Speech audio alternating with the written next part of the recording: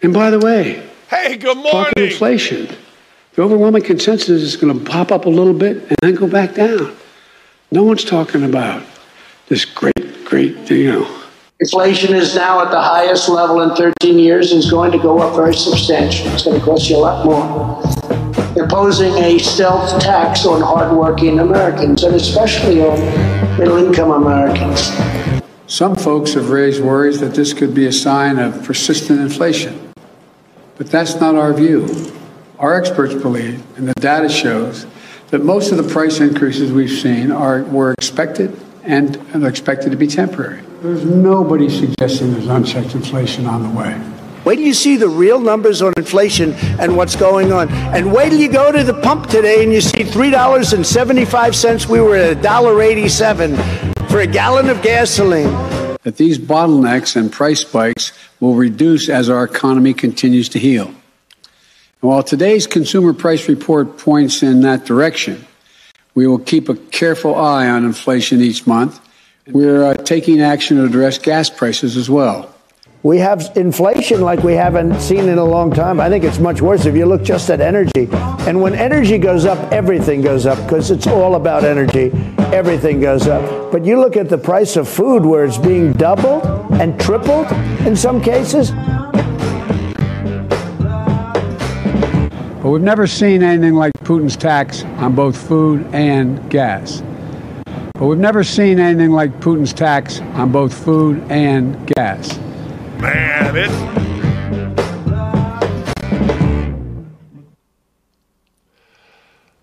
Man, oh man, there you go. It's the Joe Biden moment of the day. He just can't stop. I mean, the blame, he stutters. It's Putin. You know what I'd like to see someone say, but they will never do it? I'd love to see somebody say, President Biden, you say the data. What data specifically?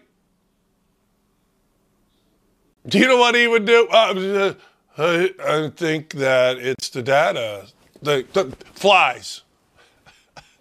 Hey, welcome. Hey, I can't get enough of the Biden moment. I can't. I assume at some time we'll be shut down here on YouTube and Twitter and everywhere else. But serious folks know we're being lied to. The country's trying to be destroyed for this little Green Deal or something. I don't know. But you can't be this incompetent without having a bigger plan. You really can't. And man, oh man, you listen to that and you go, oh, come on. You can't buy that. Nobody with half a brain can buy that. But as they say here in Indianapolis, that's just a really nice man, a really nice elderly man. So, all right, welcome, and more welcome. Look, all we want is the truth. That's all we want. You know, when you turn on this show, you may not like me, but I don't think you would turn on the show if you didn't at least a little bit like me, or at least weren't a little bit intrigued. All we want is the truth, and we're not getting the truth. CNN has a new HMFIC, head mother in charge. The streaming service is gone now in April, down 43%. In total primetime viewers, 54% in other demographics, 34% in day parts, 43% ages 25 to 54 versus March of 2021. Now look, here's the deal. I get it. We all get it. When you look at those numbers, what do you know has to happen? CNN has to have controversy. CNN must have controversy. They must have something that they can build up to divide us. They must. They need an election where they can say orange bad, crazy good, orange bad, senile good. They need it desperately, ladies and gentlemen, and they're not getting it. And when they don't get it, guess what? It goes down by a half their viewership. They're not going there. Let's put it this way. CNN is not where somebody goes to say, hey, look, it's a Tuesday night, Wednesday night in June. We're going to be done for the day. The summer solstice is over. We're in our pajamas at 10:30, 9:30, whatever it is. Let's turn on CNN because we just want to see what happened during the day. That's not what you do. Nobody does that. Because if you turn on CNN, you know you're going to get ridiculous biased coverage that isn't going to show what's real. So people have caught on to that now. If you are a Democrat and you see something that happened in our society and you want to turn on a biased view, you turn on CNN. I mean, let's be honest. That's the way this goes. They've lost journalistic, I hate even saying that word, integrity. They have. Nobody turns it on to be entertained. Nobody turns it on to be informed. You turn it on to be enraged. And right now, you and I both know they're not going to give you enough honesty in terms of what is happening to our country that makes it worth your while to turn it on. That's what bias does. If I want to know what's happening in our country, I check out Fox News.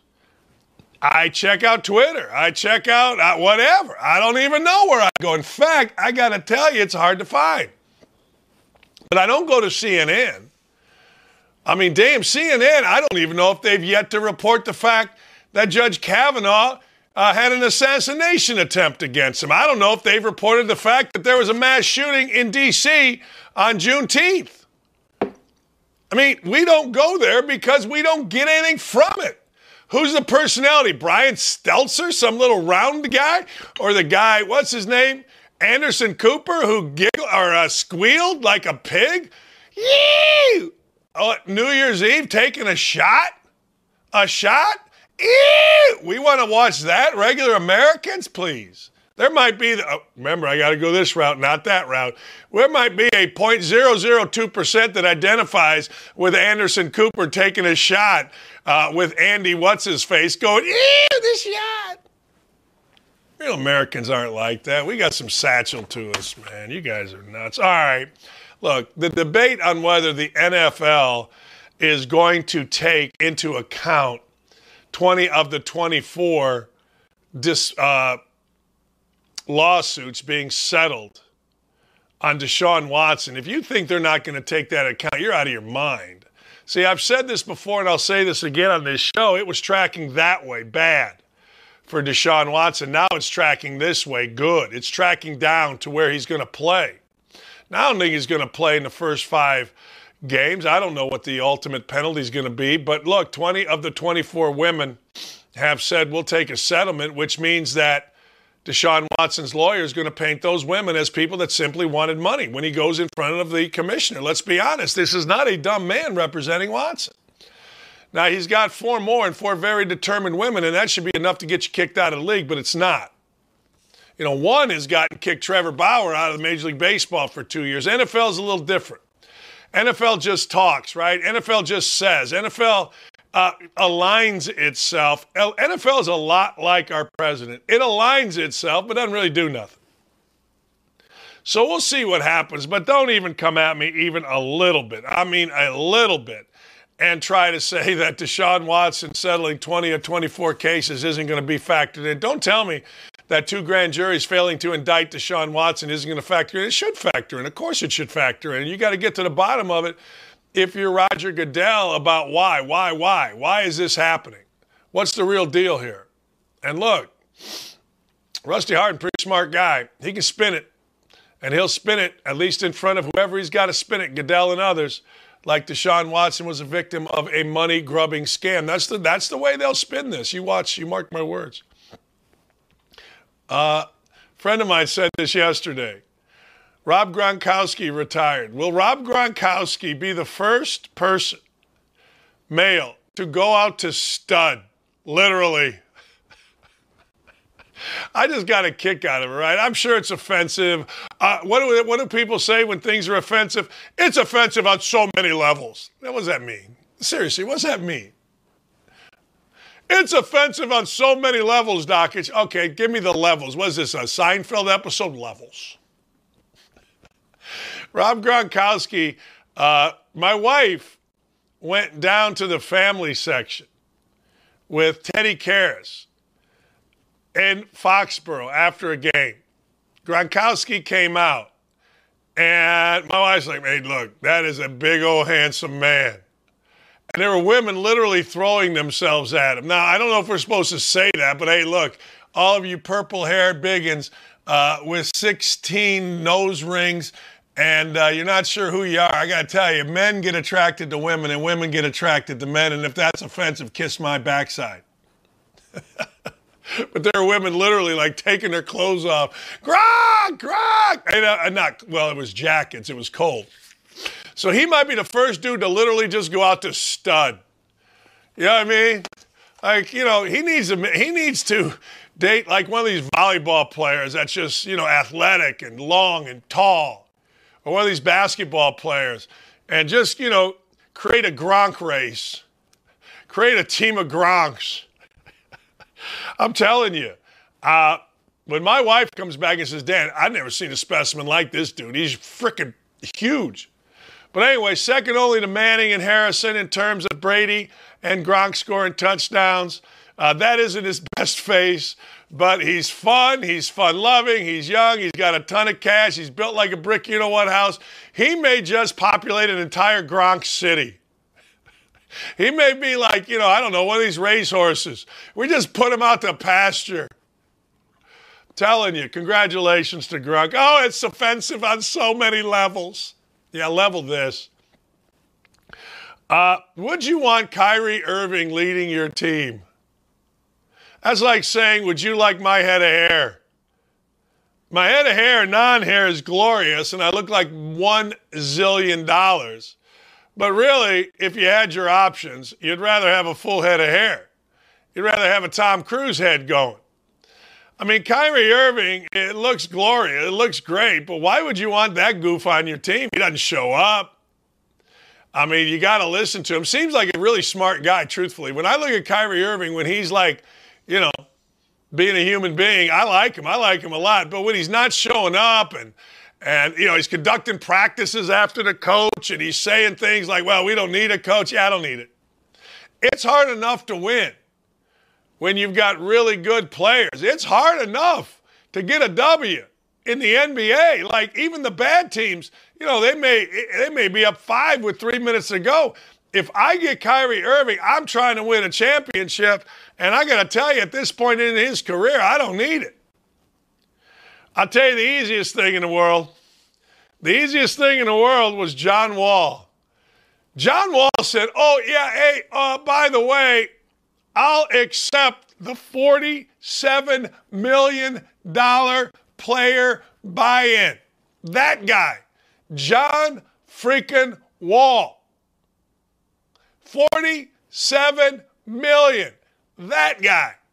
There aren't 5 people outside of the city that he plays in, really, that even remember John Wall played.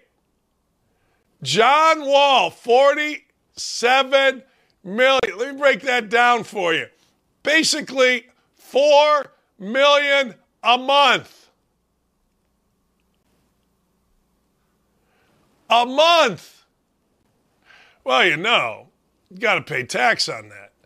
Isaiah Thomas told Coach Knight and I years ago when he was running the Players Association that basically 52 cents out of every dollar goes away. So let's just say, for the sake of argument, he's going to lose $24 million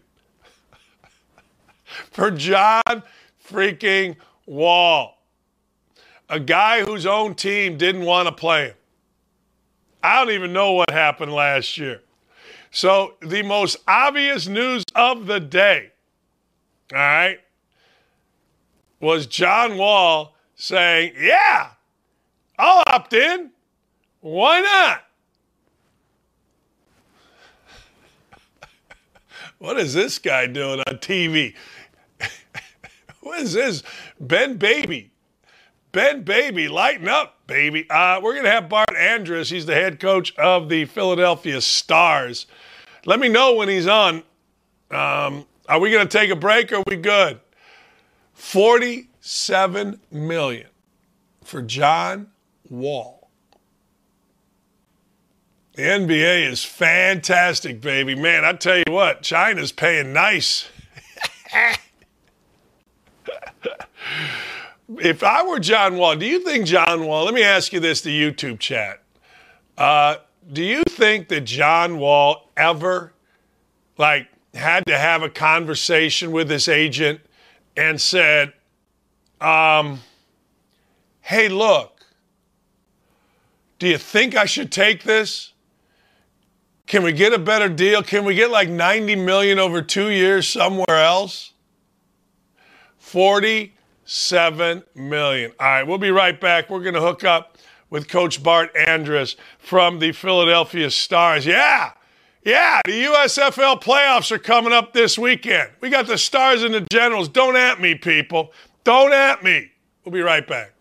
Man, I'm fired up. Sack the hell up and don't go anywhere. Don't at me. We'll be right back after this. Hey, those of you that know our show know that we love us some football. Now, we live in basketball country. I coached basketball for 1,000 years, but I don't care. I've always said this. Basketball players think they're tough. Football players are tough. And we got the USFL playoffs coming up on Fox this weekend. And we got Coach Brad Andrus from the Philadelphia Stars. Coach, thanks a lot. How much fun are you having coaching football right now? Oh, I mean, this is a lot of fun. This is what I love doing, and especially with the kind of players that we have here in the USFL. These guys they're working to get that next contract. They're trying to add video to their resume, and they're just a joy to coach. Coach, I mean, you coach a long time. I mean, you've been in the NFL, you've been in Canada. Are there a number of guys, or are there a small number, big number? What do you think in terms of guys that may end up in a camp or could end up in the NFL at some point? Well, the number, I can't really tell you the number. I know that during my years in NFL Europe, I did 8 years in NFL Europe after coaching a few years in the NFL, and we were placing, it was about 12% at that time. And I think that the play in this league is every bit as good, if not better, than what we had in NFL Europe. And some of the guys that came out of NFL Europe, Kurt Warner, Adam Vinatieri, there were some pretty good players that came out of NFL Europe. So I think it'll be fun to watch this unfold as we finish up our championship 2 weeks up in Canton, Ohio. Coach, I want to get to the games, but I want to hit on something that you said. It would appear to me, anyway, and I coached college basketball for a long time, and that's, guys trying to reach a dream. I think it'd be fun to coach these guys. You mentioned it earlier. These are dudes that are working like crazy to win. They want to win a championship, right? There's a team. Yeah. But also, with a bigger goal in mind. Well, yeah, and that's one of the first things that we talked about when they arrived here for training camp in March, was that if you'll get what you want out of your career if you help enough other people get what they want. And they focus in on their individual performance and job and assignment. But if they trust the other 10 guys they're on the field with, then you succeed as a team. And that's kind of the thing that's been kind of our whole motto the whole year, is that, hey, if I do my job, if I add to my resume every play that I'm on the field, I'm doing what I'm supposed to do and doing it well, then we're going to allow our team to be successful. And so it's as a team sport, it's there. You have individuals playing, for a group goal, and it's at this level of, in this kind of player where, we have guys that haven't made it yet. Some of them had a taste here and there, and they're all trying to get to that. And it's just a wonderful kind of player to coach, Yeah. I mean, I totally get that. You on Saturday, you've got 3:00 on Fox. You've got the New Jersey Generals, who beat you the first time. All right, let me start with your team first. People just tuning in, they're going to watch the game. What do they see out of your team? What are the strengths? What are the weaknesses? Well, we have an offense that's capable of scoring a lot of points. We're the leader in the USFL as far as points scored, and so I hope and anticipate that we'll carry that through. That people watching the game are going to see the ball cross the goal line, and as a fan, I think that's something that you tune in to watch scoring. And then defensively, we have the league leader in interceptions. And, but ironically, we haven't scored a touchdown yet on defense. So we've got a defense that's very motivated right now. And so hopefully we're going to see one of those interceptions or a scooped fumbled return or something like that result in a defensive touchdown. You're going to see the best corner in the league, leading guy in interceptions. He didn't play last week in our game against New Jersey. We rested him. He had earlier had an ankle injury that we've been nursing along, and he's full go now. And then in our special teams game, you're going to see the all USFL kick returner be able to return kickoffs and punts. So a lot of action. We're anticipating a lot of action. And then on the New Jersey side, I tell you what, their running game, it's the best in the USFL, and their two running backs are a great 1-2 punch. And so that's our challenge defensively is to try to button up their running game. Coach, when you start a new team, I want to get back to something that you said. When you start a new team and you start a new league, and this is all new, in baseball, they always say, coming out of spring training, the pitchers are ahead of the hitters, that kind of thing. With your deal, was defense ahead of the offense? Was offense ahead of the defense? I think that usually, as a general rule, whether you have a new team or an old team in training camp, the defense usually comes out. They start out ahead of the offense. It takes the offense a little time to kind of gel and get things to where everybody's firing on this. We're firing all cylinders.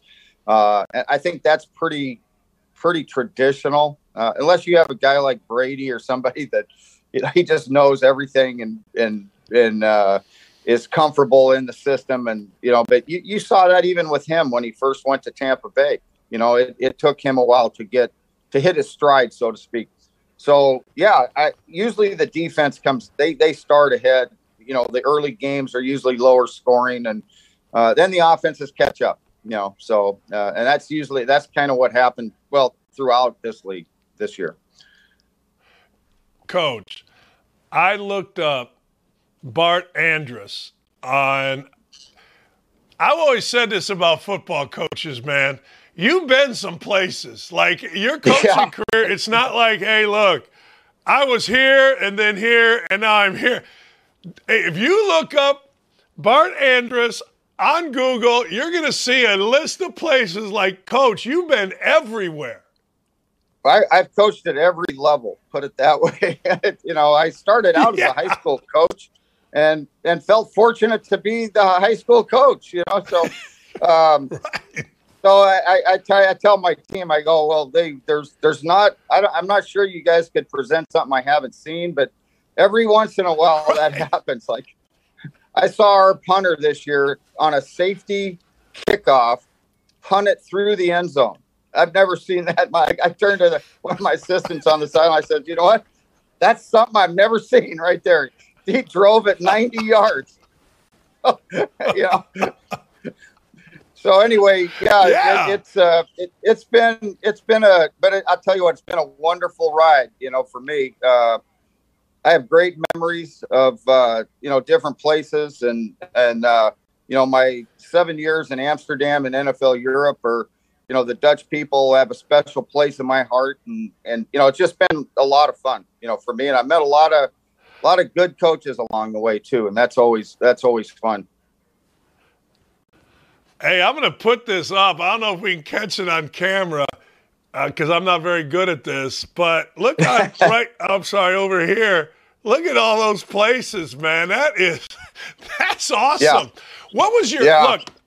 St. Patrick's High School in California, Humboldt State, all these places. overseas, where did you like? If you were, I'm sure your friends say, hey, Coach, you've been all these places overseas. Where's your favorite place? What was your favorite place, Coach? Where has it been overseas? I really have a love of the city of Amsterdam. I mean, obviously I was there for the longest period of time. We had really good success there. We went to back-to-back World Bowls. One of them we won the championship, and it was just the whole thing was a wonderful experience. The people that ran or worked in the hotel that we would stay in, they became like family to us. And that, being able to have it, to me, football is about relationships, and to have those kind of relationships in your work also was really something that was special. So, I'd say that, if somebody said, hey, you can go to Europe, what city you want to go to, that's where I'd want to go. So I could, basically visit family. So. Coach, when you're a college coach, you recruit everywhere. I got to ask you, because I've never heard of this school, Feather River College. Yeah, I wanted to see what it was like. I was asked by a friend of mine if that was kind of a 5-month deal where hey, you come in and can you help us out? We're in a pinch. We lost our coach, and that is a beautiful place. It's in the Sierra Nevada mountains, kind of up above. Due west would be Chico, California. So it's actually the city of Quincy was closer to Reno, Nevada, through the mountains.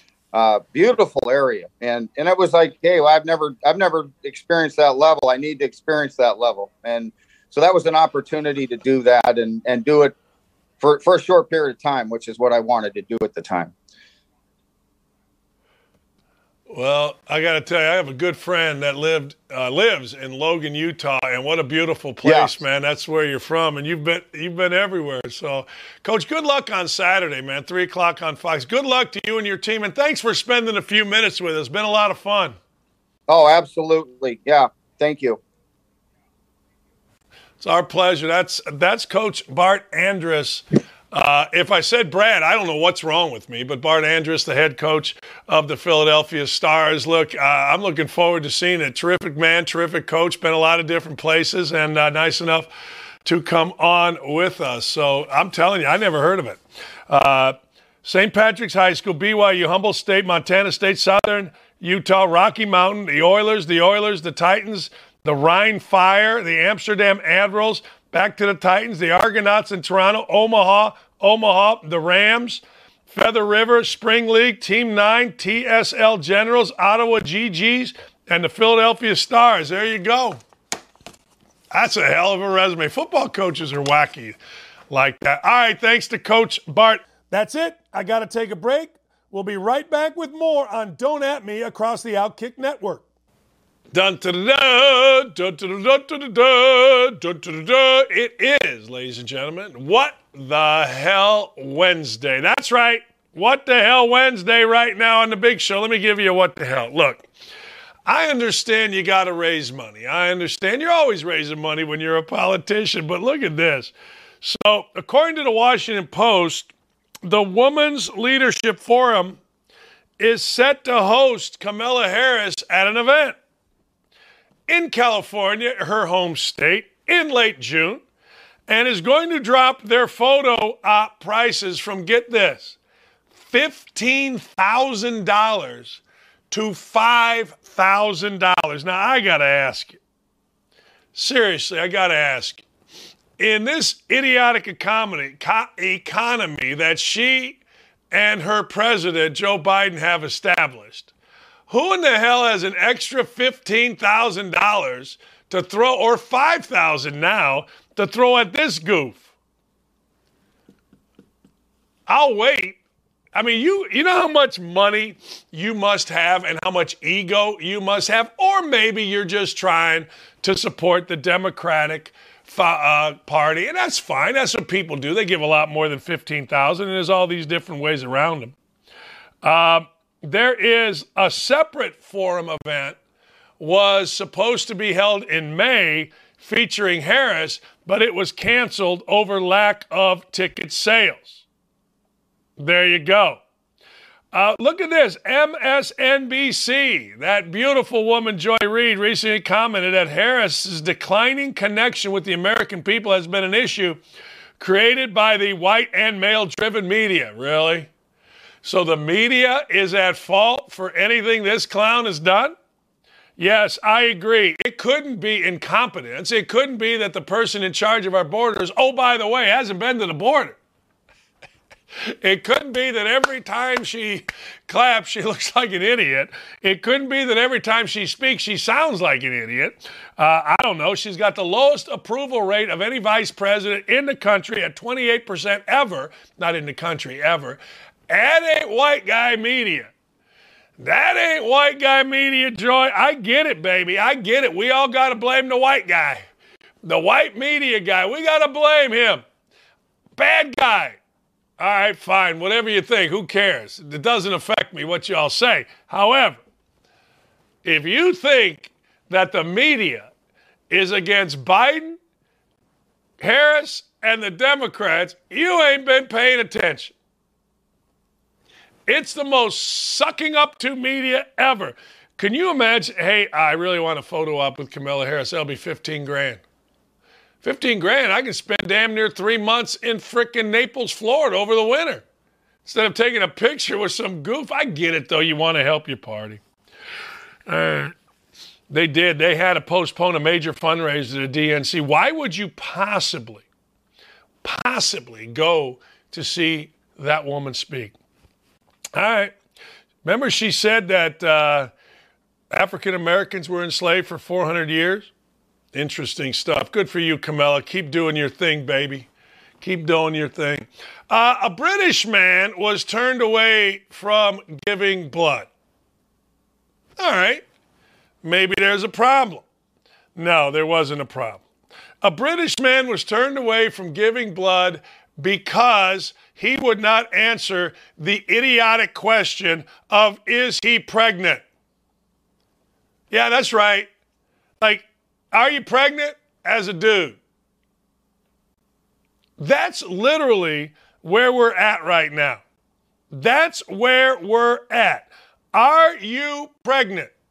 Like, look, I get it. We're all supposed to have these, what's the right word? We're all supposed to have, you know, all of these little goofy things that we're supposed to call ourselves or not call ourselves. But I got to tell you, if I walk into Dr. Rink's office and they ask me, you pregnant? I think I'm just going to say, yeah. I mean, you can't really see it, but there's a belly here. I'm just going to say, yeah, I'm a little bit knocked up. Somebody got me good. We weren't wearing condoms. Next thing you know what? You got me. See how that goes. You know, that would be, well, test results show you're not pregnant. Oh, really? Huh. Oh, I didn't know that.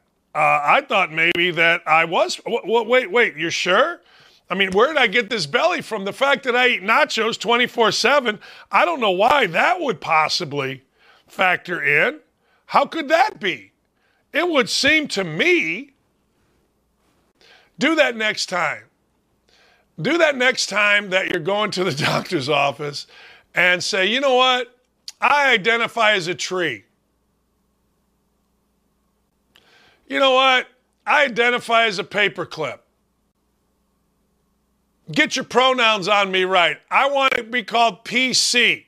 PC Dan Dockage, paperclip Dan Dockage. Why did I say paperclip? There's a paperclip sitting over here. Can you imagine? Can you imagine, ladies and gentlemen, can you imagine the world that we're living in if this were 20 years ago? Where a man, hey, look, dude just wants to go give blood. Dude's been giving blood. He wants to give blood. Next thing you know, they're like, you can't give blood. Why can't I give blood? Well, you didn't answer the question if you're pregnant. I'm a dude. It's really quite amazing. He's in his 60s. His name is Leslie Sinclair. He has given 125 pints of blood over the past 5 decades. But his last trip, He was told to fill out a form that asked if he was expecting a child or had been pregnant in the last 6 months. After noting that he is male, the clinic staff said they could not accept his blood unless he provided an answer, despite a push by officials to attract new blood donors. So it was more important that this guy have to answer an idiotic question as a male that, are you pregnant, than it is to get blood to people that need blood, as evidenced by having a blood drive. That's how asinine these people are. That's how asinine the world that we live in is. You want to be a pregnant male? Go be a pregnant male. Do your thing. But why do we all got to listen to it? Why do we all got to, get shamed for it? Oh, man, sometimes my ass hurts, and it's hurting right now. What else we got today? Oh, yeah. Qatar bans single World Cup fans from having sex. Wait a second, that's the wrong way. All right, hold on. Did I do it backwards? That's the next one. There we go. Qatar, which is where the World Cup is, bans fans from having sex. You could face 7 years in jail. Now, let me ask you a question. We're all out of our minds right now, right? We're all out of our minds on the Live Tour, and Phil Mickelson's a bad guy. Why are we having the World Cup in Qatar? I'll tell you exactly why we're having the World Cup in Qatar. Itch, baby, bread, scratch, cashola, straight cash, homie. That's the only reason. I mean, let's be honest. You're going to face 7 years in jail if you hook up. Now, you got to understand something about soccer and Olympics and all these different things. Basically, athletes get to these things and they start banging. Hey, the College World Series, guys that I know that work the College World Series, the lobby is full of opportunity for the college basketball players. That's 1/100th of what goes on in Olympic Village. I've been fortunate enough to know a ton of Olympians, and they're like, yeah, well, why do you think they give out condoms at the Olympic Village? So we're going to go to Qatar, and I'm going to get into this just for a second, a place where premarital sex is illegal. We got a no-bone district. If you want to go and you're not married, you can't get it done. That's right. The Daily Star is reporting fans could face up to 7 years. Sex is very much off the menu unless you're coming as a husband and wife team. There definitely will be no one-night stands at this tournament. There's essentially a sex ban in place at this year's World Cup for the first time ever. Fans need to be prepared. There also won't be much, partying going on. Alcohol is a no-no. So don't be surprised, in my opinion, don't be surprised if the players are fighting on the field. There's going to be some pent-up stuff on the field. There's going to be some stucuffs, as in fisticuffs. Look, I am my girlfriend. I don't have a girlfriend. I have a wife. But if I'm going there, a bunch of dudes, we want to go to the pub, have a few pints. Next thing you know, something, bada bang. Have a little sex. Man, hey, what are you in jail for? I lopped off my parents' heads. What are you in jail for? I kidnapped 7 people and killed them. What are you in jail for? Oh, man, I was drunk, hooked up with another drunk girl, and we had sex, and now I'm in jail here, and she's in jail over there. Man. All right. And I got to tell you, these are young athletes and worth a lot of money. And just so us Americans understand it, like, we think we have popular athletes over here. We don't have squat compared to like a dude named Ronaldo and these other guys. We don't have jack. We got nothing. No banging, no drinking, and there's going to be some fisticuffs, I guarantee you. Hey, man, dudes walking around Qatar.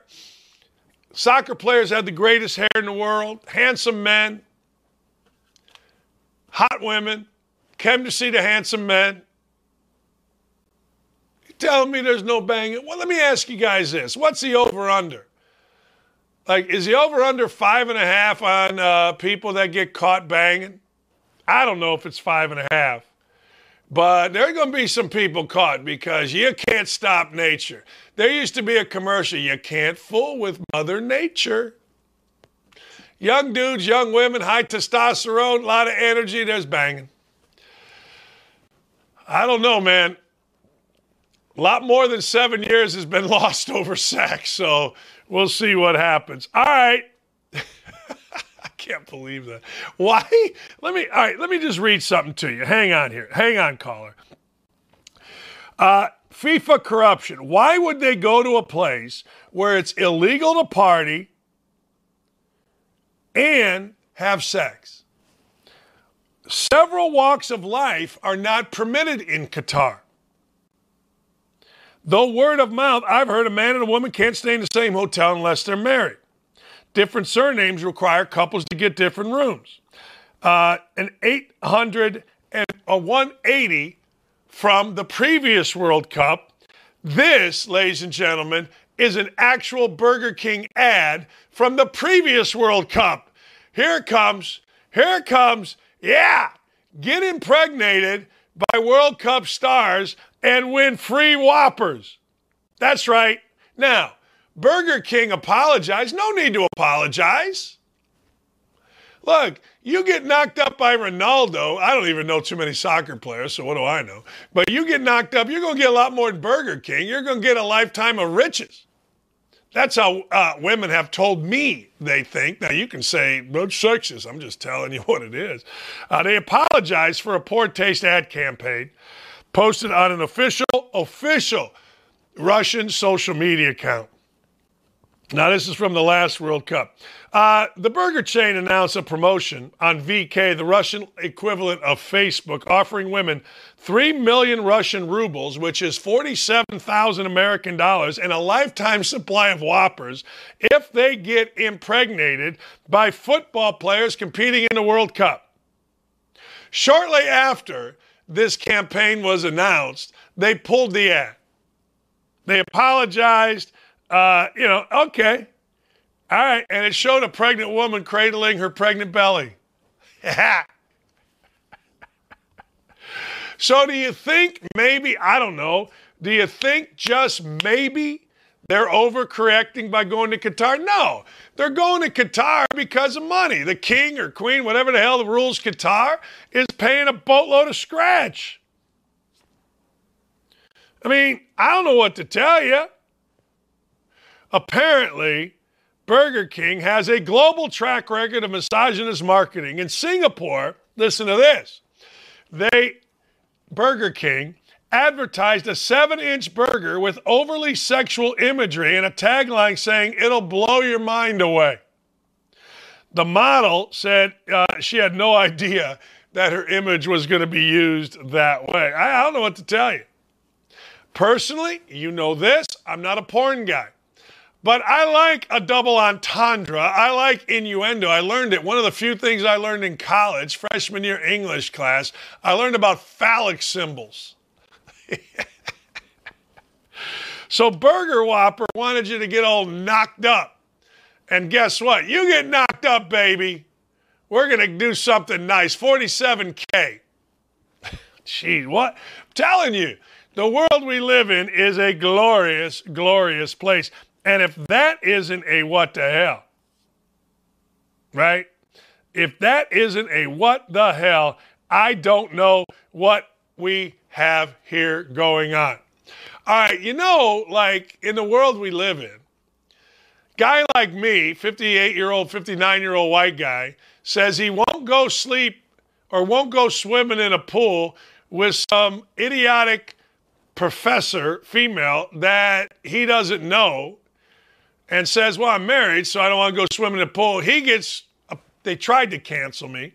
Whereas dope-smoking gang member Snoop Doggy Dogg becomes an icon. Snoop Doggy Dogg says, hey, look, I'm a man of my people. And his people include, get this, a full-time blunt roller. Hey, let's put Snoop on ESPN and then pontificate. Snoop's given a raise to his full-time blunt roller and cites inflation as the reason. He actually did this June 7th on Twitter. He confirmed that the person keeping, quote, his bud perfectly rolled received pay increases. Listen to this. The artist, Snoop, responded to an Uber fax that shared that his full-time blunt roller, who initially made $40,000 a year, now earns $50,000 a year. And Snoop said the salary went up. That's right. Now, 2019, Snoop Double G, you see, went on Stern and said, yeah, I got a full-time blunt roller. That's his J-O-B, his occupation. On his resume, it says, what do you do? I'm a blunt roller. PBR, professional blunt roller. I've never rolled a blunt. I've never smoked a blunt. I ain't mad at people that roll blunts. I ain't mad at people that smoke blunts. So, there you go. Oh, man. What a world we live in. Snoop Double G. Snoop Double G, you see, is paying dudes $50K to roll blunts. You know what I never hear? I always hear athletes make too much money, right? I always hear that. I always hear how this guy, that guy, they'll make too much money. I never hear how rappers make too much money. I never hear why, music artists makes too much money.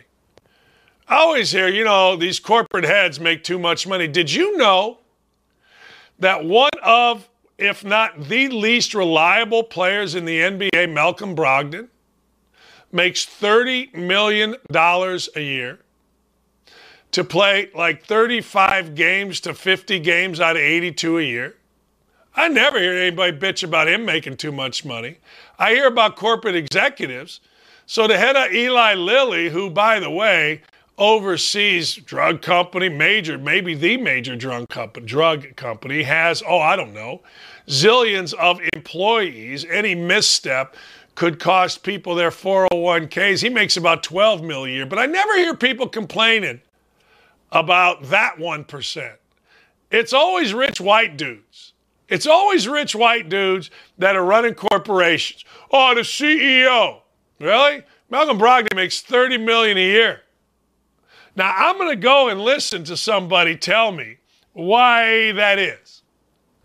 Rich white dude makes $12 million a year. Oversees 16,000 employees. A drug company that's worth billions. He's the 1%. He's the worst human being alive. Basketball player who plays in roughly half of his team games makes, 2.5 times that. That's great. Somebody explain that. We all know why. But it is somewhat fascinating, is it not? It's a little, you got to admit, it's a little fascinating when the head of Eli Lilly, now maybe I got this wrong. Maybe it's up to 25. Maybe it's even 30 million. I don't know. But last I looked, it was like 12 million. He don't even come close to old John Wall making $47.5 million. But ain't nobody gonna bitch about Johnny Wall. Look at Jennifer hugging on Snoop Dogg. Look, I'm a big fan of Snoop Dogg. I'm a huge fan of Snoop Dogg. California knows how to party. Was that Tupac or Snoop Dogg? I don't know, but I like the song. Snoop Double G, you see, I got no problem with Snoop Dogg. But the truth of the matter is, $50,000 to roll your blunt and then ESPN tries to moralize, at least against guys like me? Child, please. as we get going on the show, I'm going to talk to you about something. I'm going to talk to you about the draft. I'm going to talk to you about a number of things. I also have my top 5. I like my top 5 lists. My top 5 list this week is going to include detective shows. But before we get to that, a serious note. This is something that I just, we got to get a handle on. 5 major U.S. cities. Think about this. 5 major U.S. cities are currently on pace to break their homicide record from an incredibly violent 2020 and 2021. Those cities, Los Angeles, Washington, D.C., Baltimore, Milwaukee, and Atlanta, have all seen homicide numbers outpace already this year their numbers from 2021, which in those cities was all-time records. I mean, it really is unbelievable. Indianapolis, I don't know, man. Can we break our all-time record from last year? That was unbelievable. I'm going downtown Indianapolis tonight to do a show at 6 o'clock, and I got to tell you, I don't like being downtown Indianapolis. I don't mind being on Meridian Street, but I don't like being on downtown Indianapolis. One of the reasons is we just let people do whatever the hell they want to do. There was a mass shooting in D.C. at a Juneteenth festival that the festival didn't have a license, didn't have a permit, but they had this festival. People lost their minds. A sick 15-year-old was dead, and you barely hear about it. The nation's capital, 93 homicides as of June 17th, compared to 82 at this point last year. That's 13.4 increase. Atlanta, crime increased. Homicides of June 11th, 68 compared to 60. That's a 13%. 7.5% in Baltimore, 7.5% in L.A. I mean, it ain't slowing down, people. I mean, I don't know if you saw this yesterday, but for some reason, bunch of folks in Chicago on one of the main drags downtown decided to surround a car and beat the hell out of some old people. At some point, I don't know, if we're not going to defend ourselves publicly, then maybe we got to defend ourselves privately. I don't know. But I know this, I got a gun. Never had a gun. Never wanted to have a gun. Never had any interest in having a gun. Guns scared me. When I was a little kid, my neighbors, friends, the younger boy shot the older boy and killed him because the gun was unlocked in the house. That was when I was like 7. And I got to tell you, I don't want a gun, but I got one now because this world is nuts. And I live in a city, Indianapolis. We always, and I say this all the time, we always let the punks rule the roost. Everybody, and I've always wondered why this was. I mean, even when I was in high school, everybody thought the punks were cool. I always thought they were punks. I'm sure I've got the wrong way to look at it, but I don't understand why. Like, you look at my neighborhood isn't a rich neighborhood. It's a nice neighborhood. It's a middle-class, upper-middle-class neighborhood, and everybody there is good people. And it's kind of there's African-Americans, there's white guys, there's all kind of different people. I don't know why if crime got bad in our neighborhood, we just all wouldn't sit out with a gun at night. I don't. And say, look, we got, 1,000 people live in the neighborhood. I don't even know. We got 3 people trying to jack us up. No, it ain't happening. Maybe I'm wrong, but it just makes sense. I mean, lights go out, sun goes down. Next thing you know, we're all supposed to cower because 3 punks decide they want to break into your house and terrorize you. I don't think that's right. I think that you know what? We got to protect ourselves. Seems like to me. I don't know. I'm just telling you what I think. I mean, it's about time, isn't it? So long story short, you can get mad, glad, angry, or sad at me, but I never wanted to have a gun, but I went to a shooting range, bought a gun. I don't know what to tell you. Wish I didn't. But in my city, in your city, if you live in a city, I guarantee you, man, you're just one bad drive. Even on main streets, people surrounding your car, jumping on them, beating you. What's that about? But if you step on the gas, though, unless, of course, if you look like me and you step on the gas and you hit somebody, you're going to jail. So, I don't know. Dan, I go downtown Indy in the canal all the time with my family, kids, and all. We have a blast. No problem. Stay at home if you're scared. Okay. Hey, that's good. That's great. A lot of people have been shot in the canal. I don't think I'm scared. I just don't need it in my life. You know what I mean? I don't think I'm scared. Well, I'm not about scared. I mean, my pastime used to be go down to 3rd and Broadway and talk to the hookers at Buckingham Hotel in Gary. It's not about being scared. It's just simply about, why do I need it? Will, you go, I guarantee you, I will bet you money. This guy that put that out there doesn't do that. I'll bet you money. Or if he does it in the middle of the day. I'll bet you anything. Because people like to. One thing I've learned is people always think the punks are cool and they like to act tough.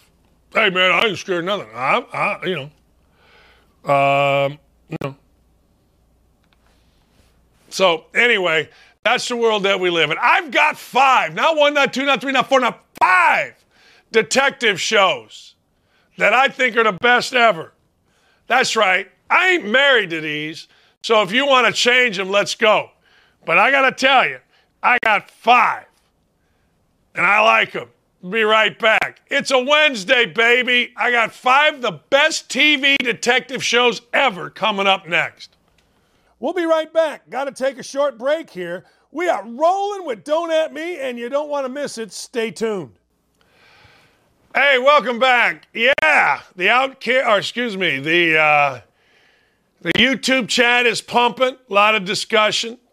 Go to youtube.com, search Outkick Dan Dockage or Dan Dockage Outkick. Hell, I don't know. But you'll join a lot of crazy people in there, and it's a lot of fun. All right, here's the deal. I like lists. I don't like Mount Rushmores, but I like lists. So let's talk some lists, all right? 5 best detective shows in the history of television. Now, I'm not going to lie to you. There was a time when I watched a lot of detective shows. So if you go about the business of watching modern detective shows, you'd probably be mad at me. But number 5, ladies and gentlemen, that's right. Number 5 should be number 1, actually, after much thought. When I put that out, I went, all right. Number 5 is Columbo. See, oh yeah, and just another thing. Peter Falk always had you. Like, you thought you had Peter Falk. You didn't have Peter Falk. Peter Falk, who was Columbo, let me tell you what Peter Falk did as Columbo. He set you up. He's sniffing around. He's looking like that. Now look at that face. Great hair. Disheveled coat, right? Always had the trench on. Always kind of like, hey, what do you think out there? And then, bam! It was you that did it. And you're always sitting there waiting, right? You're always like, who does Columbo think that it is? Who's Columbo going to get? And when I would watch it with my father on, I think it was Sunday nights, I could be wrong, but I think it was, we always were like, all right, I think it's that guy. Because it was never the guy, right? It was never the guy. Now, modern, you couldn't do this show. You can't do any of these shows because let's be honest, in the world that we live in, you can't write shows that are just what actually kind of sort of happens. And writing is horrible. Think about the movies that we get. They're all remakes. The shows that we get are all remakes, or they're woke so that they put them on TV and nobody bitches at ABC or Disney and nobody complains. I mean, we all get that. But shows that actually were real and really well written, like Columbo, just don't exist anymore, and it's awesome. When and one more thing, you thought you were in the clear, and then he came back and got you. Yeah, he did. Now, this is a comedy, my next one. Barney Miller. My father loved Barney Miller. Barney Miller was a comedy that, I don't know, it got to number 1, I don't know. And if you look at the cast right there, there's your diversity, ladies and gentlemen. The dude on the right to the dude on the left were some of the funniest human beings and well-written ever. Now, I'm sure there is, again, somebody that says, well, it was sexist, it was racist, it was misogynist, it was homophobic. Yes, it probably was, and we laughed our backside off. We did. I'm sorry. We did. We just laughed. I mean, look, we didn't worry about whether or not it was this, that, or the other, and maybe, just maybe, it's a better world because of how it is now. I don't know, but it ain't better TV. because those guys were funny as hell. Ron Glass is Ron Harris, hilarious. He's the black guy in the middle. The stocky white dude on the left, that was Woj, moron. Enthusiastic, but a moron. And then, of course, Abe Vigoda, who was Fish, was the old salty guy, right? He was the old man, the Italian. Remember him in The Godfather? And then, of course, ladies and gentlemen, Jack Sue, who played Nick. He would be the Asian guy. Are we allowed to say this? I mean, I said Italian. I said dumb white guy. I said black guy. I mean, oh my God, my head's going to explode. Oh my God, the terminology, words hurt. But my man Jack Sue, boom, he would hit you. He would come in and he would hit you. Then Steve Landisberg was in there too later on, hilarious. The entire cast was hilarious. And of course, Barney Miller, Hal Linden, he had kind of a Middle Eastern look. This is your first totally diverse, first totally woke show, but it didn't talk woke. They were able, on Barney Miller, go look at it, to make fun of each other and not have RG3 or Mark Jones or whoever bitch at you. Ron Glass would have come back at you and said, shut up, it's just comedy. It was funny. It was really funny. Like, I didn't get it at first, but I like subtle humor. I got it later on, and it was awesome. Yeah. Don't at me, people. Barney Miller was good stuff. Barney Miller's still good stuff. In fact, I'm going to watch Barney Miller tonight. Barney Miller deserves my full attention. And let me tell you something else. Look at the fashion. Woj had the old thing. I'll tell you what they had. I think it was guy in the middle, Glass. I think he wore the loud plaid sport coats. That's right. If you didn't have a loud plaid sport coat back in the day, what the hell were you doing? See Robert Montgomery Knight. Yeah. Anyway, it's good stuff. All right, show me who's next. Who's next on this? Because I'm having a little trouble with my printout. Oh, man. So I don't know where this FBI show is, but I got to tell you something. When I was a kid, all right, when I was a kid, this show, the FBI, was on Sunday nights, and it went through real crimes, and it scared the bejesus out of me. And I don't mean just a little bit. I mean the FBI on Sunday nights. First off, a lot of us were depressed. Ephraim Zimbalist Jr. was the name of the guy. What a name. Ephraim Zimbalist Jr. He was the host. And I got to tell you, he would literally take you through like real life shows. Now, this is from 2018. It's the FBI cast, and that's fine. That's great. But I'm telling you, the FBI show back in the 70s and the 80s scared the living hell out of you, and I'll tell you why. Because at the end of it, they would show America's 10 Most Wanted. This show ran from 1965 to 1974. Ephraim Zimbalist Jr., Phil Abbott, and William Reynolds. It chronicled a group of FBI agents trying to defend the U.S. government from unidentified threats. This is how dumb I am. I thought it was real. And then what they did, ladies and gentlemen, they showed it to you. They showed it to you on Sunday night. Now, I want you to think back. Even now, if you have kids and school is on, Sundays are hard nights, right? I mean, Fridays, everybody's excited. Kids are out of school. They're running around. I don't know. They got a game. They got something. They're going to go, sniff around Pure Polly Purebred, or Pure Polly Purebred's going to sniff around Joey Bag of Donuts. You know what I mean? Kids are going to be kids. And then it's Saturday.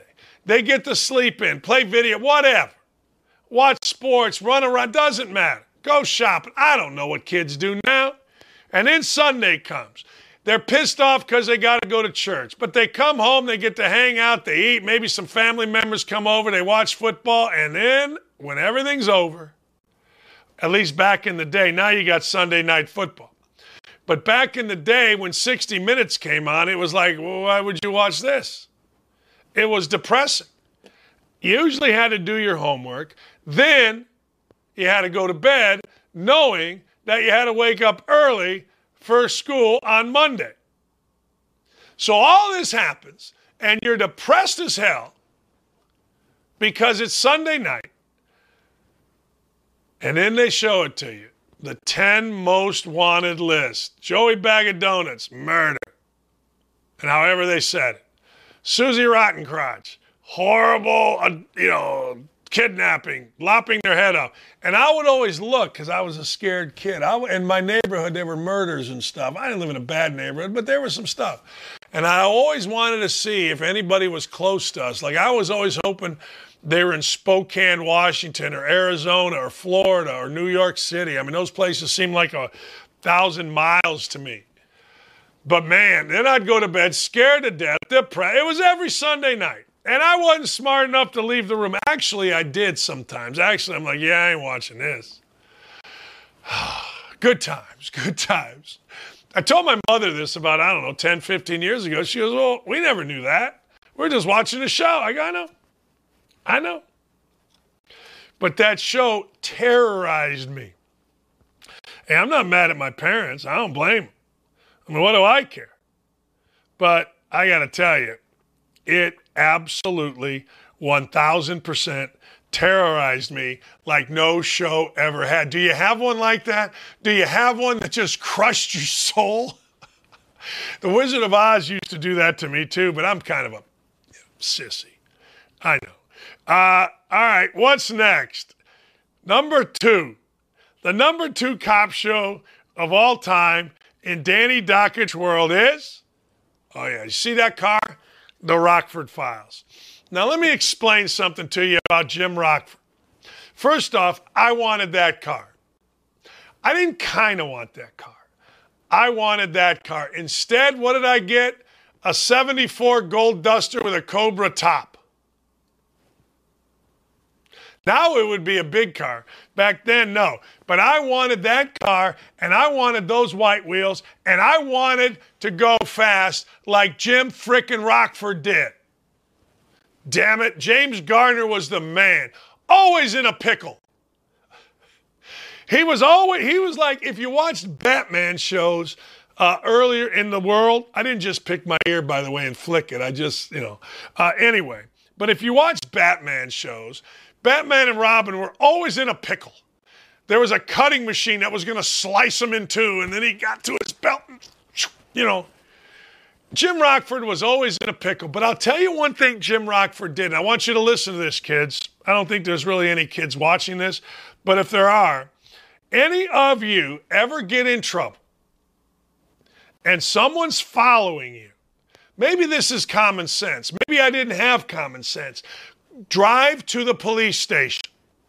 Of all the Rockford Files shows, him living in a non-permitted, by the way, because he was always threatened, trailer house, and Rocky, his dad, would come over with his baseball cap, and then Stuart Margolis, the private detective who later became a doctor in MASH, or vice versa. But anyway, always drive to the police station. So one night, I was by myself. Some cats were following me. I don't know why, but I used to get that a little bit in Gary. So some guys were following me, and I did it. I did what Jim Rockford did. The police station in Maryville was off 79th, and it was just this kind of a house kind of thing. I just drove into the back and watched them go on. Jim Rockford was smart. Jim Rockford was a god. Jim Rockford was everything every man should be. That's right, square jaw, high hair. He was fantastic, and he drove that car. And ladies and gentlemen, I got to tell you, If you're driving that car and you're going fast, you're a badass. You are. You're an American badass, and you should be treated as such. And if you're not treated as such, then I got a problem with you. I do. I got a problem with you. Because I watched it the other day. And yes, it's hokey. Yes, and yes. Right? Of course it is. But I got to tell you, still pretty damn good. Still pretty good. And he always gets the bad guy. Like, nobody ever clips him. He gets punched. He was getting slapped the other day by two guys that were mafia kingpins bodyguards. One guy became a star. I can't remember his name. But I'm sitting there watching. Rockford's getting slapped. And he didn't care. Jimmy Rock, baby. Jimmy Rock. Pretty strong dude. He's the man. All right. Let me go to something else. First and foremost, Hill Street Blues. Yep. I'm going to go with Hill Street Blues. Now, look at that cast. How about that cast? We had diversity. I mean, if you listen to the world today, we never had nothing but old white guys. That ain't true. Hill Street Blues was diversity. Hill Street Blues was a show. Here's why I liked Hill Street Blues. All right. Hill Street Blues chronicled the lives of a staff at a police station. All right. They didn't give you the city. I always assumed it was New York. So you got the lives of these cops. Now, there's two things that I like. I like cop movies and I like prison movies. All right, but here's the deal. It continued. Like, I like shows that continued. I like shows that were, I guess, soap operas, I guess you could say. I like things like, I don't know,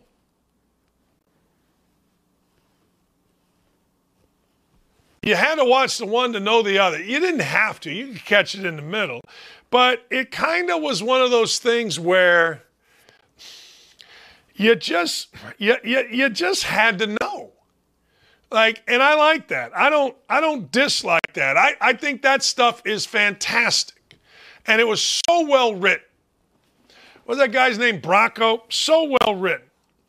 And Daniel Travanti was the main man. And then you had Betty Thomas. Remember Betty Thomas? Betty Thomas, Michael Warren. Michael Warren, great basketball player at UCLA from Michigan City, Indiana, captain of teams. Ed Marinero, something for Joey. Do you remember Ed Marinero? Ed Marinero was a great running back, I think at Cornell, and he ends up winning the Heisman Trophy, and he gave one of the all-time great speeches. I'm looking on here to see where Ed Marinero is. I think he's up, I don't know, in that picture. I don't know where Ed Marinero is. I don't know. Like, I'm not smart enough to know. But Ed Marinero was the man. Dennis Franz was Norm. I don't know. To me, Jeffrey Tambor, upper left up there, Jeffrey Tambor is in one of the great shows of all time, Larry Sanders. Hey now. Tambor, I guess. I don't know. But I got to tell you, watching Hill Street Blues was a pleasure. My wife told me one time, she goes, Dan, I am a pleasure to hang around. Oh, yeah. Did I not mention Victoria Hamill? There she is right there in the front. Oh, yeah. Yeah, she was. Don't at me, people. Because Victoria Hamill, who was in the series from the start till about 87, became a heartthrob of most, if not all of us. Bruce White's, you've seen in everything. I'm just telling you, look up Bruce White's, you'll see him in everything. But in my opinion, that's the best cop show ever. So let's review. All right, we got Columbo, and I think I'm wrong about Columbo. I think Columbo should be in the top 2. I actually said yesterday, you know what? I'd put Columbo in the top 5.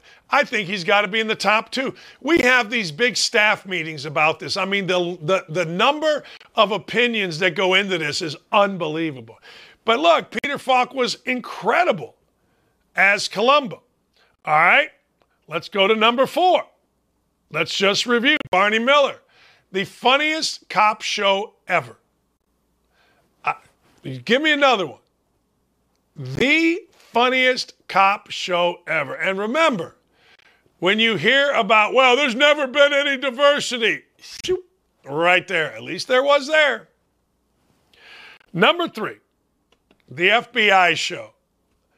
Ephraim Zimbalist Jr. scared the absolute dog out of me. He did on Sunday nights. So big props to Ephraim.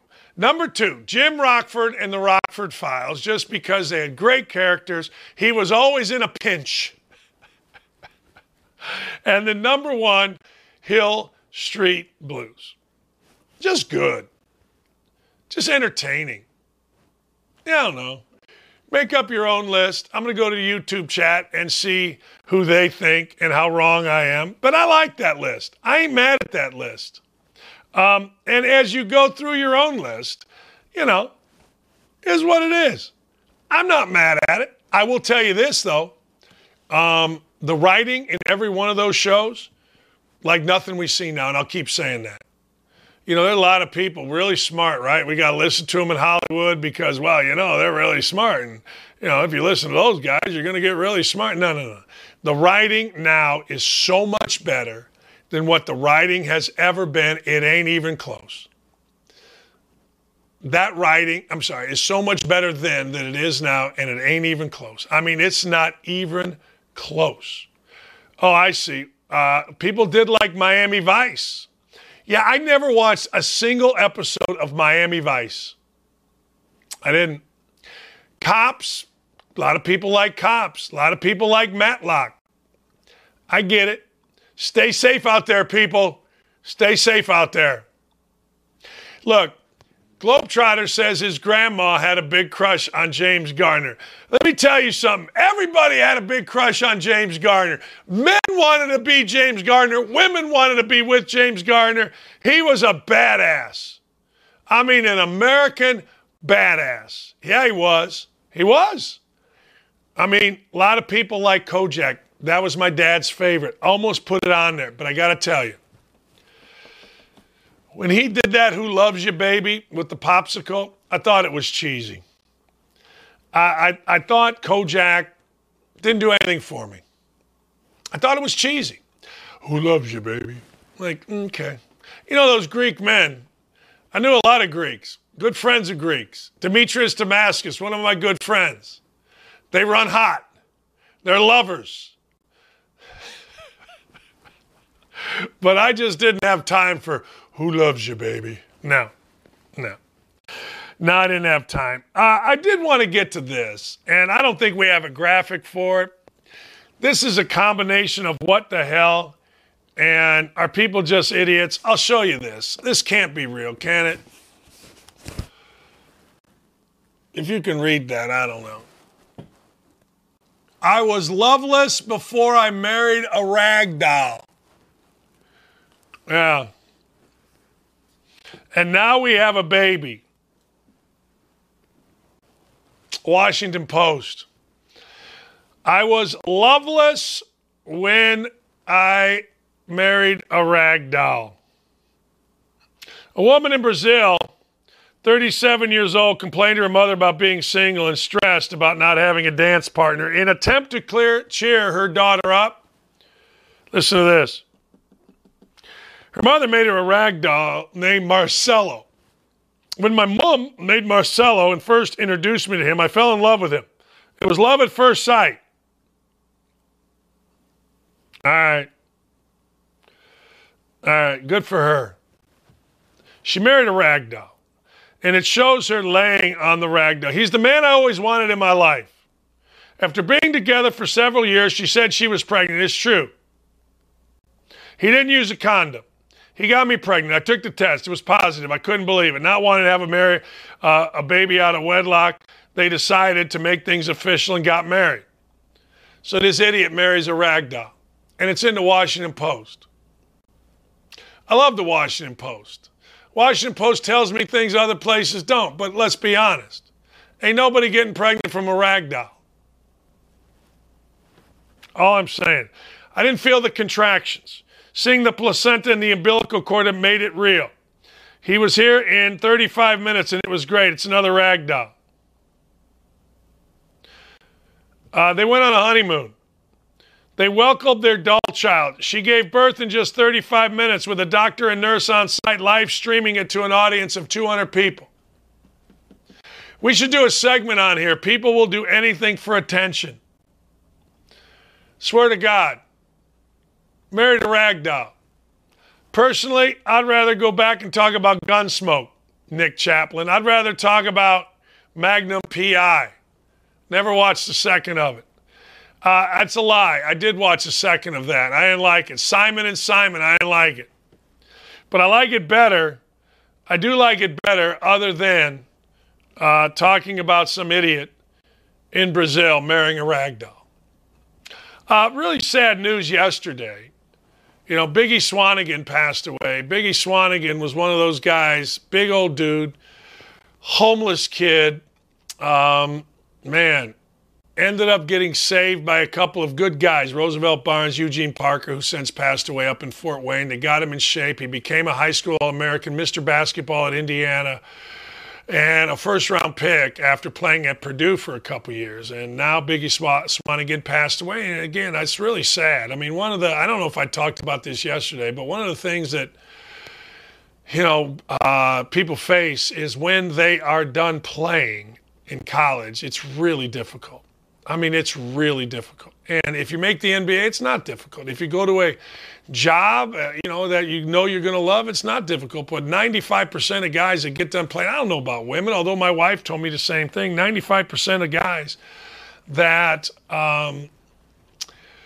get out of college, frankly, are depressed when they're out if they don't have it already lined up. I was. Biggie Swanigan passed away, and if anybody that knows me, you can read about me, you can think I'm this or think I'm that, but one thing I can't stand is kids being hurt, and here it is again. Jalen Ferguson of the Baltimore Ravens passed away. Have not released why, but Jalen, 26 years old. 26 years old. And what people are saying about this, it was a third-round pick, 67 sacks, 4.5 sacks, 67 tackles. He was a third-round pick in 2019. He just passed away. I mean, how's this happening? I don't know how it's happening. I don't have an answer. And one thing I learned in broadcasting is never presume to know until the facts come out. We've seen a lot of people be stupid with things like that, but I just know it breaks my heart every time a young person passes away. Look, I get it. It should break your heart when an old person passes away, but I've always had this thing for young folk. I've always had, even when I was a kid, I could not stand The Wizard of Oz because Dorothy was in peril. I just didn't like it. I'm sorry, I just didn't like it. You know, some people are like that with every animal. It hits them harder. I'm not like that with every animal. Older people, like people my age, I'd say, hey, man, I had a good run. But young people, 26 years old, like Biggie Swanigan or Caleb Swanigan or this kid here, I hate it. I hate it for everyone. And I hate it, obviously, for his family, particularly his parents. Look, I've got a 25-year-old, 28-year-old, and I couldn't imagine. I've always said, take me first. Just take me first. I got stepkids, take me first. My beautiful wife, my ex-wife, take me first. Man. So rest in peace, Caleb Swanigan, rest in peace, Jalen Ferguson. I hate it. I do. I'm sorry. I get goosebumps. I absolutely, positively hate it. All right. When we come back on the other side, we've got guys who are just starting their lives. You know, I talked about how unless you're going to the NBA or unless you got a great job, if you're a basketball player, men's basketball player, or maybe an athlete across the board, when you get done playing, man, it's hard. It's really hard. Well, we're going to talk next about 4 or 5 guys who are going to go to the NBA. I'm going to talk about some draft prospects, some that I think are going to end up better than what they're projected. Yeah. I am interested. Like, I don't know. A lot of people on the YouTube chat are saying, well, it's the chat, it's the needle, it's the vaccine. I don't know. I'm not going to presume that. There's always a lot of reasons. But anyway, I'm not presuming any of that, and I won't comment on any of that because I don't have any idea. Zero idea. I'll ask a doctor, see what they think. Anyway, I got 6 draft prospects we're going to talk about next. And at 10:50, I gave you the worst bet ever yesterday. I'm mad at myself. We'll be right back. Man, I'm fired up. Sack the hell up and don't go anywhere. Don't at me. We'll be right back after this. Hey, welcome back. It is Don't At Me, and I really appreciate all of you that are currently on the YouTube chat. I appreciate everybody watching via Twitter, and I appreciate folks that are going to be joining us because we usually end up around 30,000 views a day, and I'm digging it. Connie Harris, Denroy, Ed Rogers, Jason Cox, Marby Dog, Nick Chaplin, Wright, 7 Countries, 7 Men, and a host of others on the YouTube chat, and I thank you for that. Let's talk about draft prospects. Now, look, I think the first 3 picks in the draft are probably going to be Banchero, Holmgren, and Jabari Smith. Then I think, Jaden Ivey. And I talked about those guys the other day, and I'd be very, very careful. I mean, very, very careful were I to be an NBA team that passes on Jaden Ivey for a 6'10 jump shooter. I just would. Maybe you would. I would. So let's talk about guys that may move up. You know, yesterday on my show in Indianapolis, I talked to Fran McCaffrey. Now, Fran McCaffrey is one of the great interviews. He's a head basketball coach at Iowa, and we were talking about Keegan Murray, his player. And Keegan Murray is a really good player. A lot of people feel like he is the, quote, most NBA ready. Now, when you watch these things, you're going to hear the most this, the best that, this, that, and the other.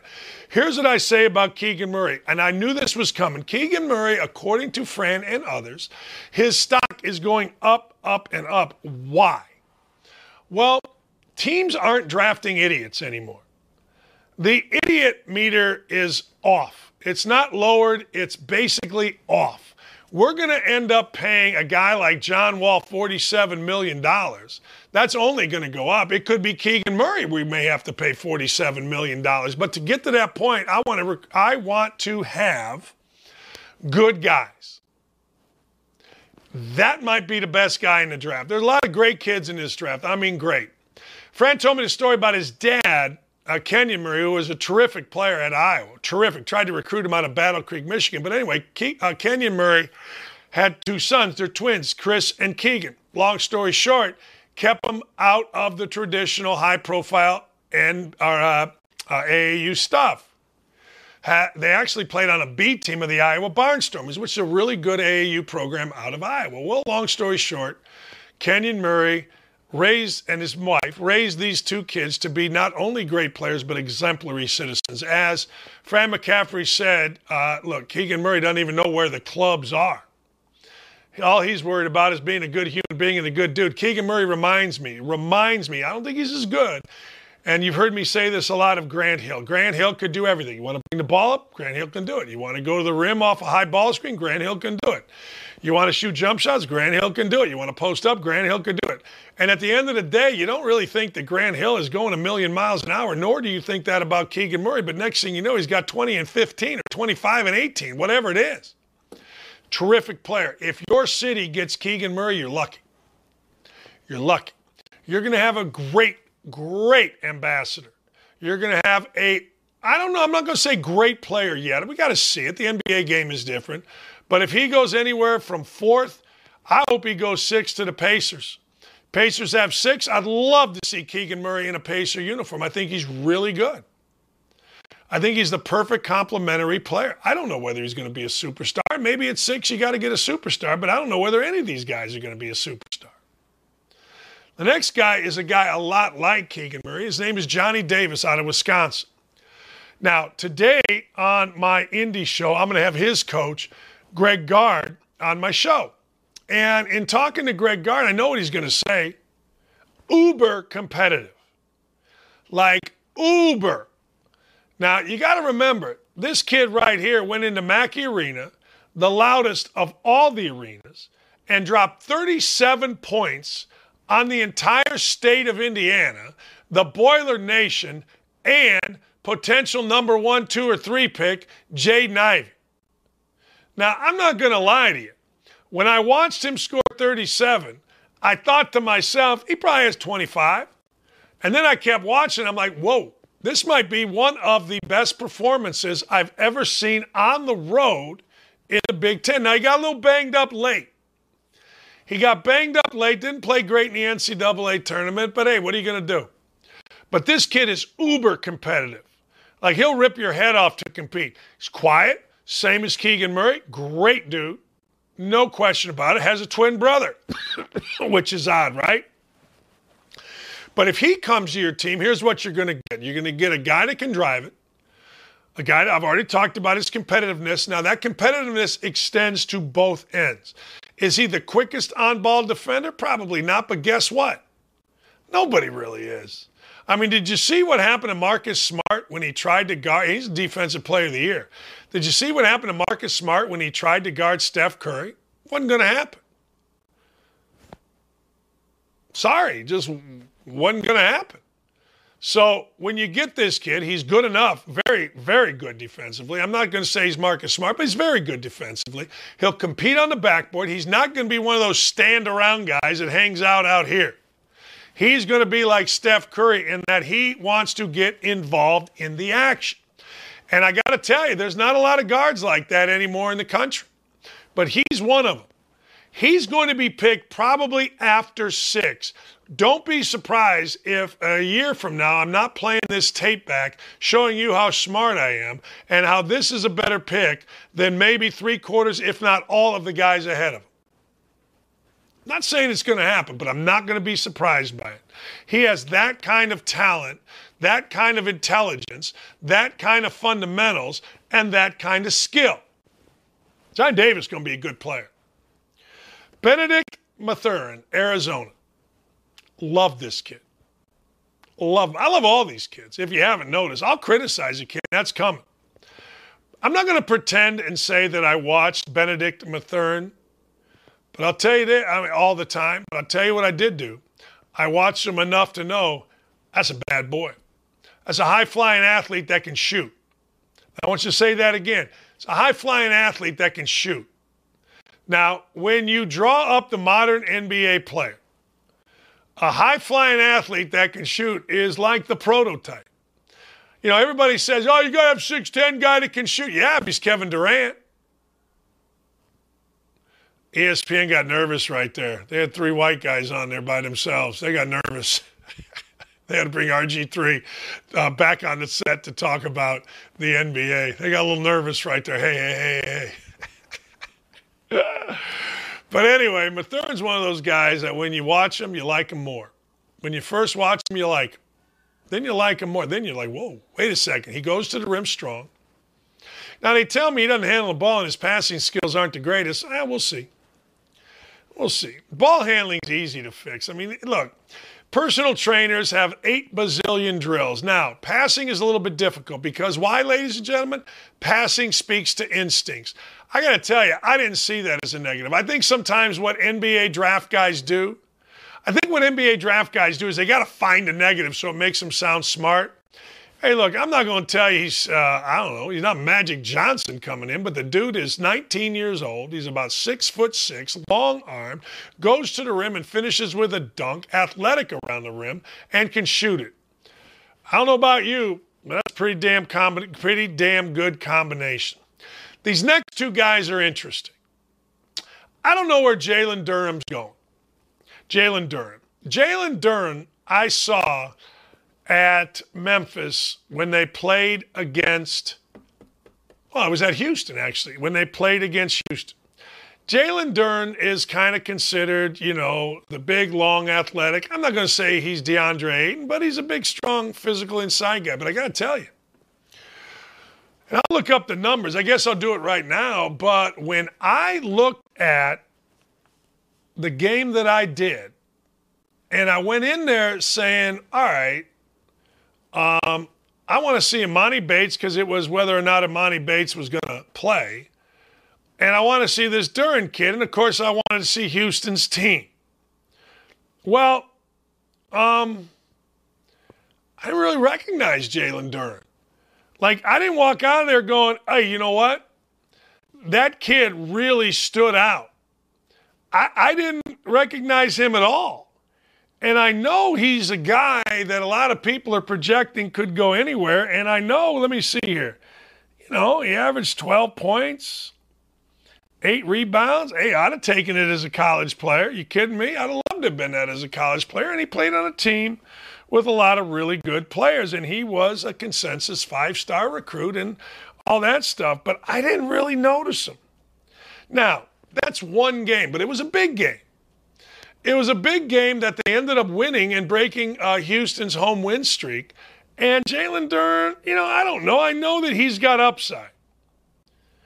But buyer beware, because you're talking about with this kid anywhere from 9 to 15.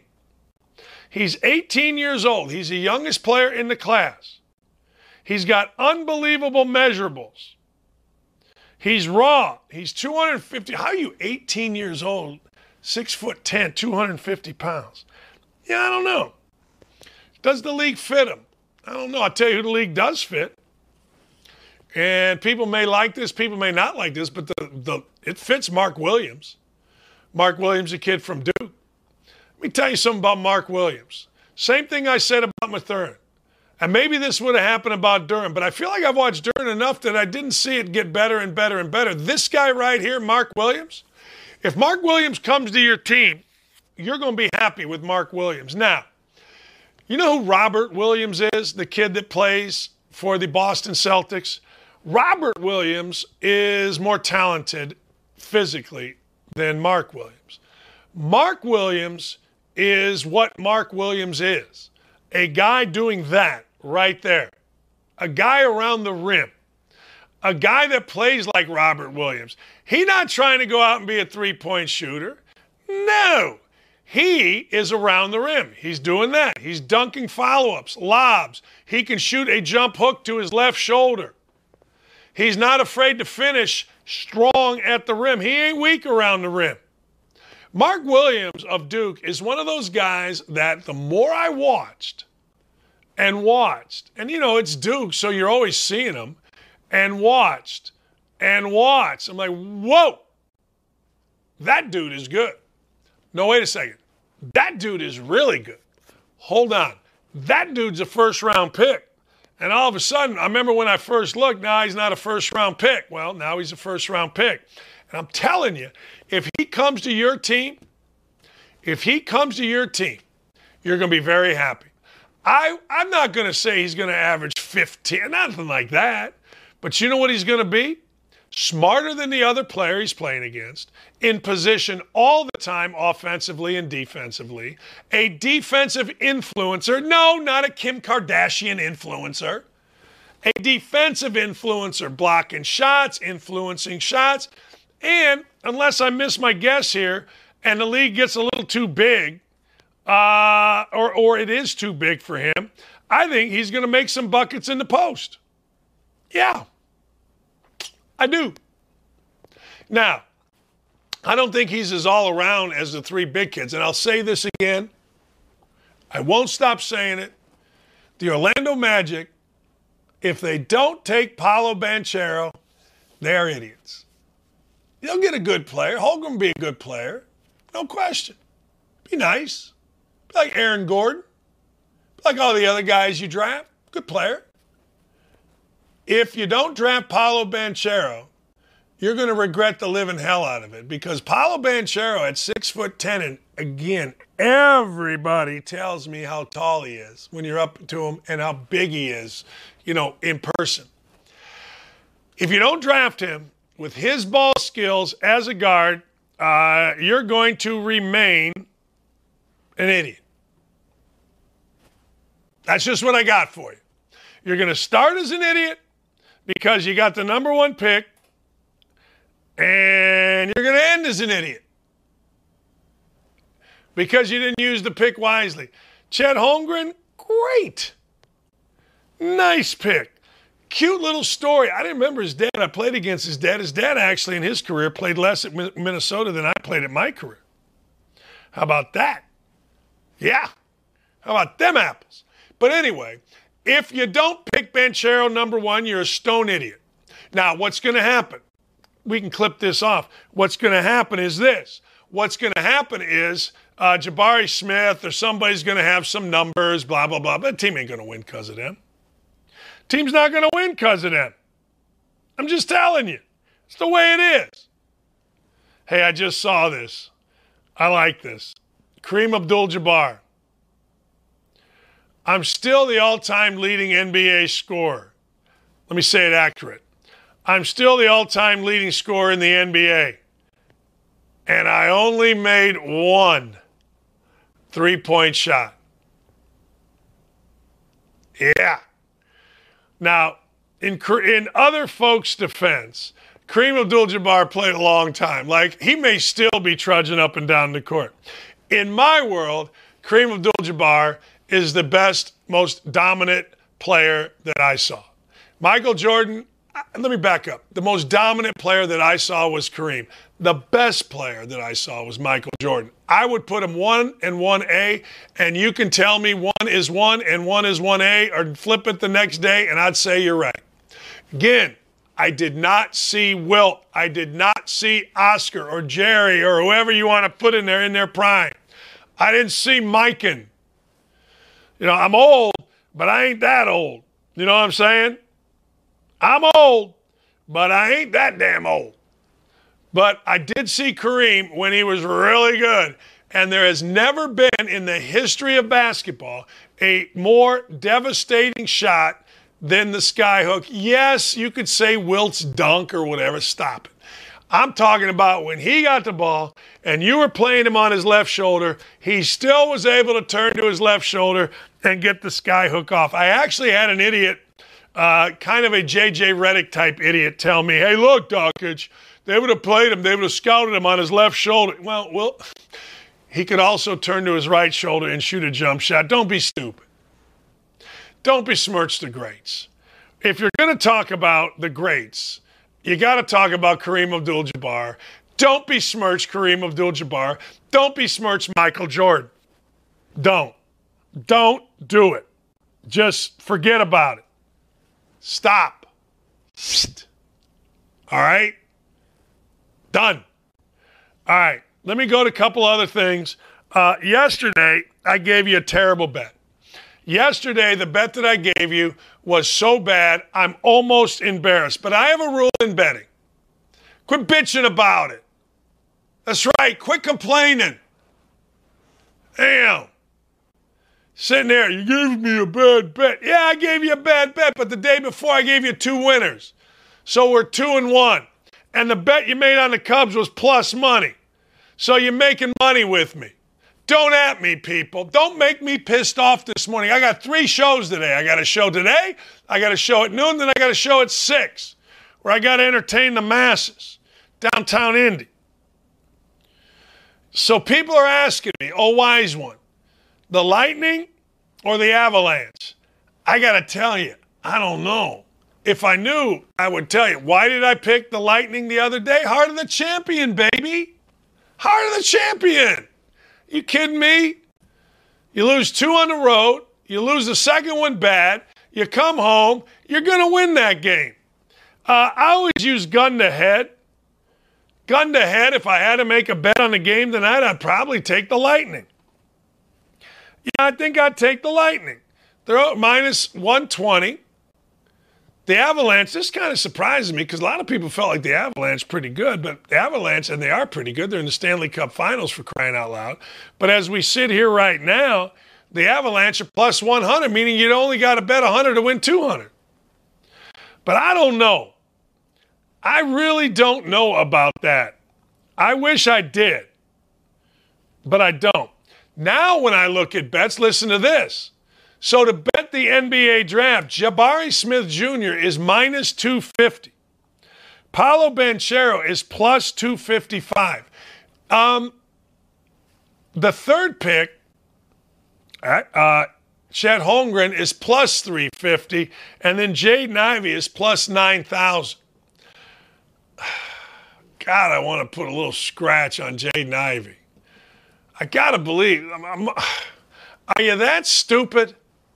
In Orlando? The answer's got to be yes. I mean, are you that stupid? Like, look, you got to understand something. The guy who's making the pick for Detroit is a former frickin' manager. at Indiana University. The guy making the pick for the Clippers, a former frickin' manager. The guy making the pick or the head of scouting for the Pacers is a former manager. Now, yes, they're hard-working, scrappy little fellas, but let's be honest. It isn't like these guys are basketball geniuses. They say the right things. John Hammond is a smart guy. John Hammond is the GM of the Orlando Magic. I like John Hammond a lot.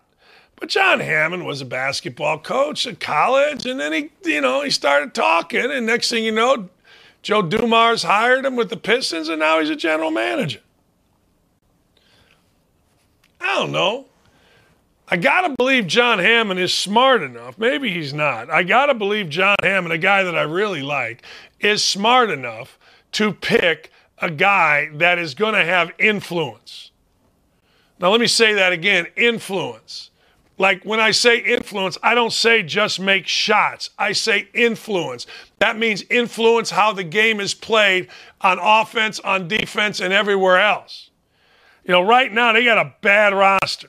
They got Cole Anthony, Mo Bamba, Wendell Carter Jr., whose mommy was all mad, R.J. Hampton. I love Gary Harris. I love Jonathan Isaac. It's a bad roster. Franz Wagner was a really good pick. Mo Wagner's a really good dude. But I got to tell you, it's a bad roster. So I'm looking at this roster and I'm saying to myself, who makes this team better?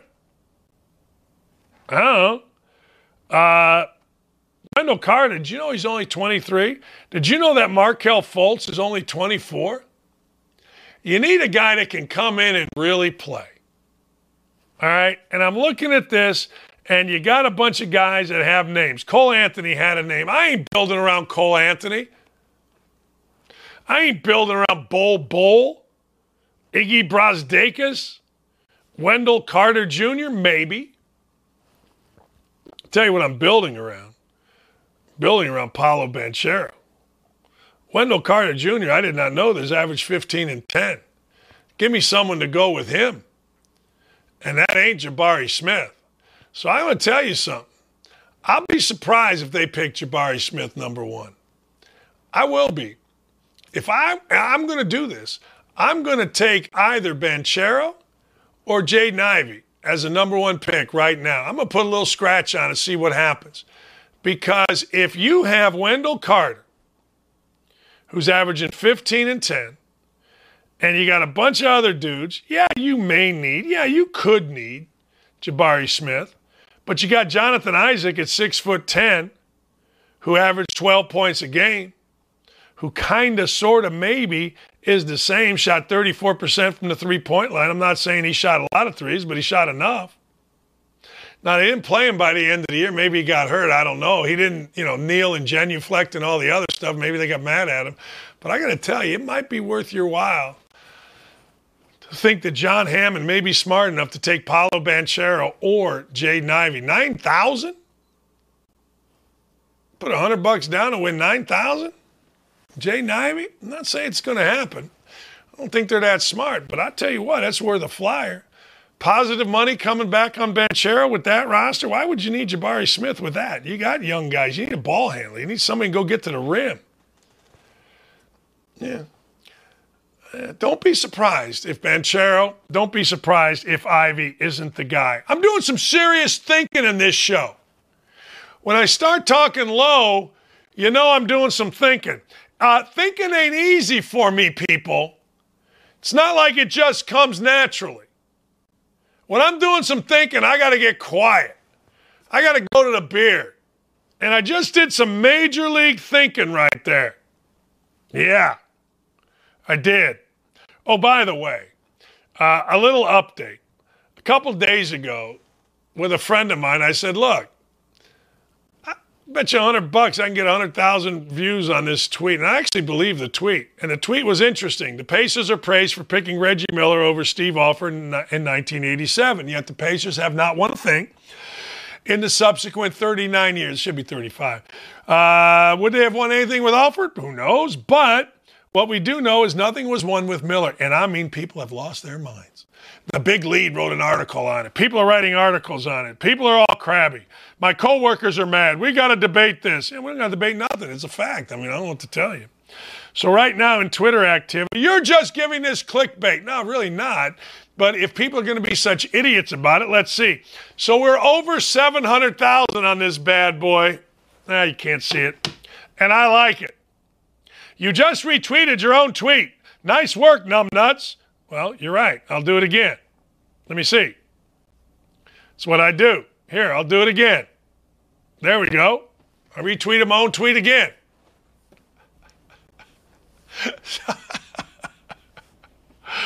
Speaking of tweets, don't be afraid to tweet our stuff out. We got the good stuff, baby.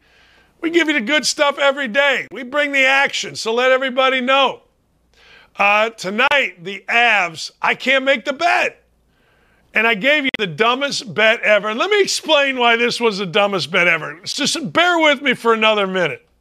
Remember I told you the Cubs had this jackass of a pitcher? He's probably a really nice guy, okay? His name is Swarmer. All right? So Swarmzy is on the bump yesterday, and he actually pitched fairly well first couple times out, but he's been awful lately. He throws it 89 to 90. Aaron Judge, leadoff hitter for the Yankees a week ago, just hit one to the moon. Well, they're playing Pittsburgh. So my man, Matt Swarmer, goes 4 innings, 5 hits, 4 earned, couple walks. Mark Leiter Jr., 4 strikeouts and 3. It doesn't matter. Cubs lose 7-1. I knew that this was a dumb bet, but I didn't take into account how bad our pitching is and how bad the Cubs are. I'll still bet again. And oh, by the way, you know what else I didn't take into account? Think about this. As bad as, look at that head. That's a good looking head. As bad as people say the Pirates are, I think they got a better record than the Cubs. I don't know what to do about that. I don't know what to say about that. I know this. Don't bet on the freaking Cubs. The White Sox today had a comeback. Now they're playing at home with Giolito on the mound, and they're getting plus money. So if I bet $100, I win $200. I'm taking it. I got to take it. This is how you lose money. I made $4 grand in the NCAA tournament because I studied it. I did it. I just made a boat ton because I studied it and I did it. Just because it's a 2-10 start doesn't mean I should bet it. But you know what? I'm going to bet it. I got 2 words for me. Bah! Hey, everyone. Have a great day. Join me today at noon to 3 at 1075thefan.com. Also, tonight, if you're bored, 6 o'clock, we're going to be at the Indiana Historical Society for a fan cave. I think there's still tickets available. I don't know. But go to 1075 The Fan for that. And if you want to play in my golf outing, it is July 18th. It goes to Franciscan Health, the money does, where we're trying to help people that are battling cancer. A lot of stuff going on. Thanks, everybody. Jacob and Dylan and Ryan and Davey and Clay Travis and everybody behind the scenes. We will talk to you tomorrow. Can't wait. Have a great afternoon, everybody. Doc, it's out.